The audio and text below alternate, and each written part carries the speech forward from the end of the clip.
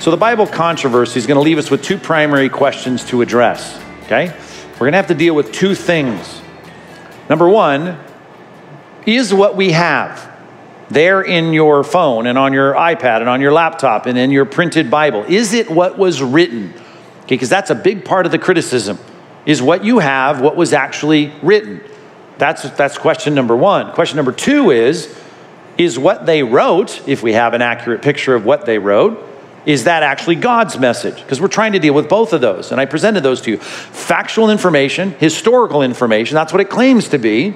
And then, do we have a record of that? Is that really what you're carrying around, is an accurate record of what was written? And then, is it really from God? How would we know that? Well, this week we're going to deal with the first question. Is our Bible what the authors wrote? Okay, from Moses to John on the island of Patmos, are these books really what those guys wrote? We'll table for now whether or not it's God's word. We're just going to find out, is this what they wrote? Here's the challenge, okay? The challenge is based on when it was written, which was not a year ago or 100 years ago or even 1,000 years ago. The challenge is that all ancient paper wears out. And that's a problem because all this stuff was written on ancient paper. Now, they did write some things on pots and on stone and on metal even. And some of our oldest Old Testament inscriptions are on metal. But, and some on vellum, which is animal skins. But most of it was written on this. This is papyrus. Papyrus comes from a plant that was frequently available and readily available on the banks of the wadis of the rivers and the banks of the rivers. And you would go get your papyrus plant. You would take it, you would dry it out, you would roll it into strips. You'd put those strips in a cross hatch, and that cross hatch then created a piece of paper. That's what we would call it. And it's called a papyrus. Plural, it's a papyri, right? Multiple, the papyri of the Bible, okay? So you take that piece of paper, and then they would take ink, which of course they did from dyes. They dyed a lot of things way back, all the way back to antiquity, and they would write on it. So they had, this was the problem, paper that wasn't going to last too long. At least it's not designed to last too long. It's made of biological dried material, and they would write on it. So all ancient paper wears out. Okay, this is not uniquely a biblical problem. There's no ancient book that still has the original documents. We just don't have it for anything. Why? Because everything in antiquity, with the exception of some stone and metal writings, which is very hard to write anything of substance, you have it on papyrus mostly. That's the material and the medium of the ancient world. It's going to go away. That means that everything you've ever learned about history, if you go back far enough, right, we don't have any original copies of it. Everything you learn, even in early Western civilization, in the ancient Near East, if you learn anything about Babylon or Assyria or Egypt, all of this was written on manuscripts that we no longer have, documents that we no longer have, okay?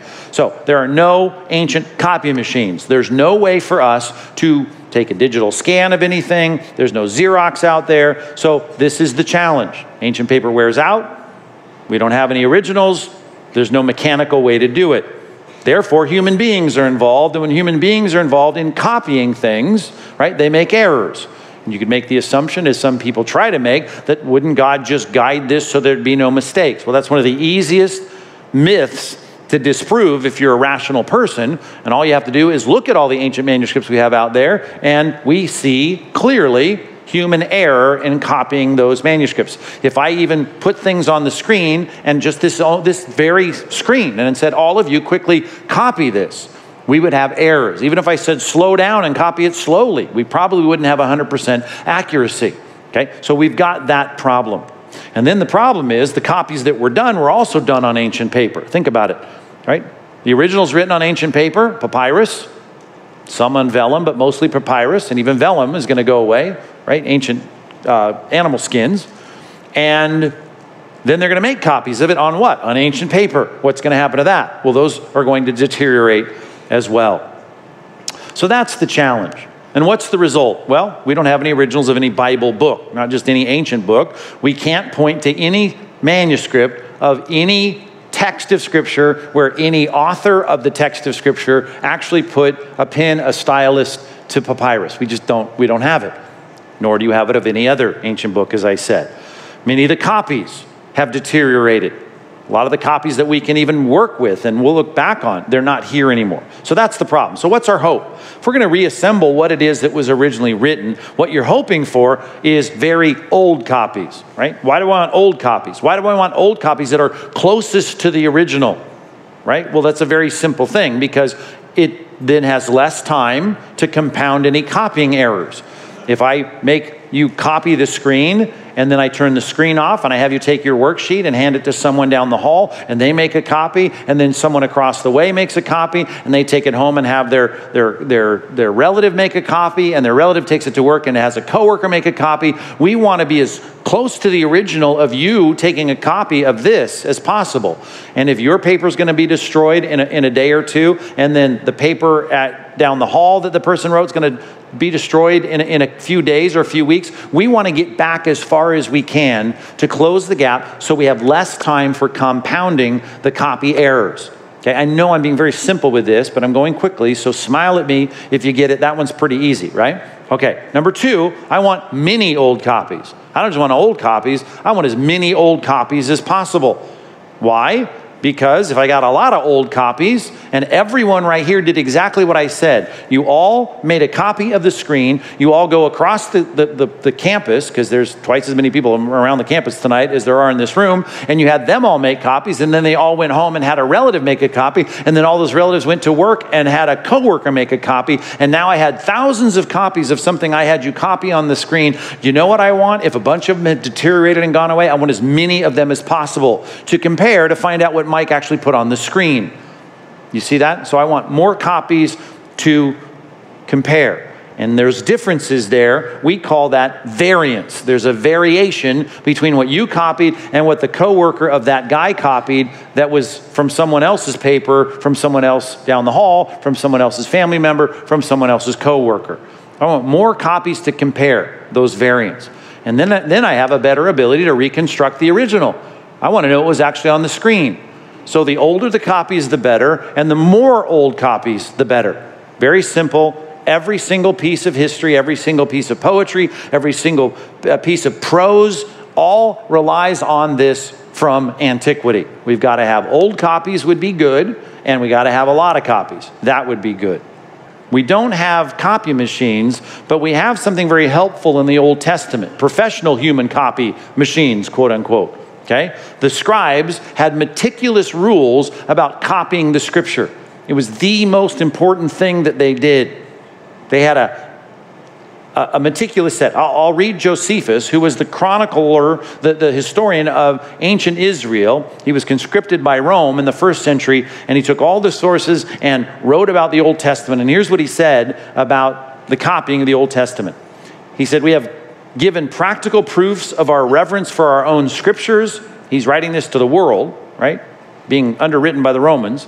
For although such long ages have now passed, right? He's writing from the 1st century, talking about Moses, 1400 years before him.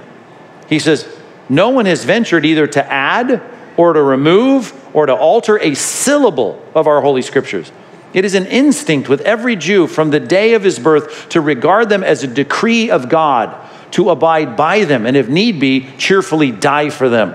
That's how the average Jewish person thought about the scriptures. And then there was a set of people in Israel called the scribes, and they were the professional human copy machines. That was their job. And there were all kinds of rules. They had to make their papyrus sheets with exactly the same number of lines, the exact same number of columns in terms of what they were writing, the extending between the lines of what they were going to do. They had to copy every line and then go back and check it all. They had to count every word and every letter.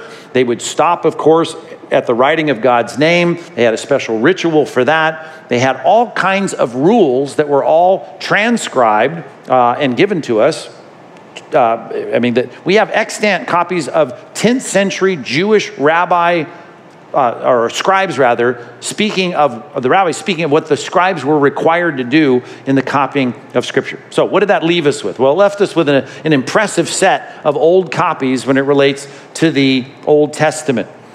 Now, this may be an outlier, but we have a fragment that has at least a few references from the Old Testament. This was the one on metal that I'd spoken of from 600 BC, and that's the oldest, rough and dirty 650, dating in that period of time. So this is even before the Old Testament was finished being written in 430.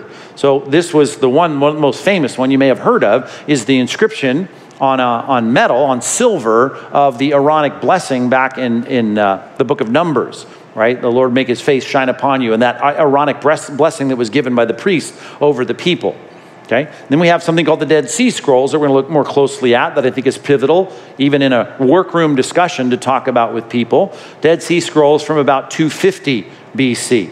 We also have, thanks to Alexander the Great, a major Greek translation in the 3rd century BC, and we have fragments that are extant back to the 2nd century AD, so a gap of only 100 years between the writing of this thing we call the Septuagint, which means 70. There were 70 scholars dispatched to write this, translate this from Hebrew.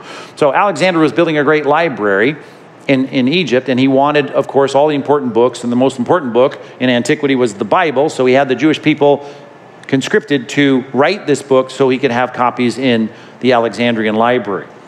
So that was very helpful because we have a very meticulously well-funded conscription of scribes to translate the Old Testament into Greek, called the Septuagint.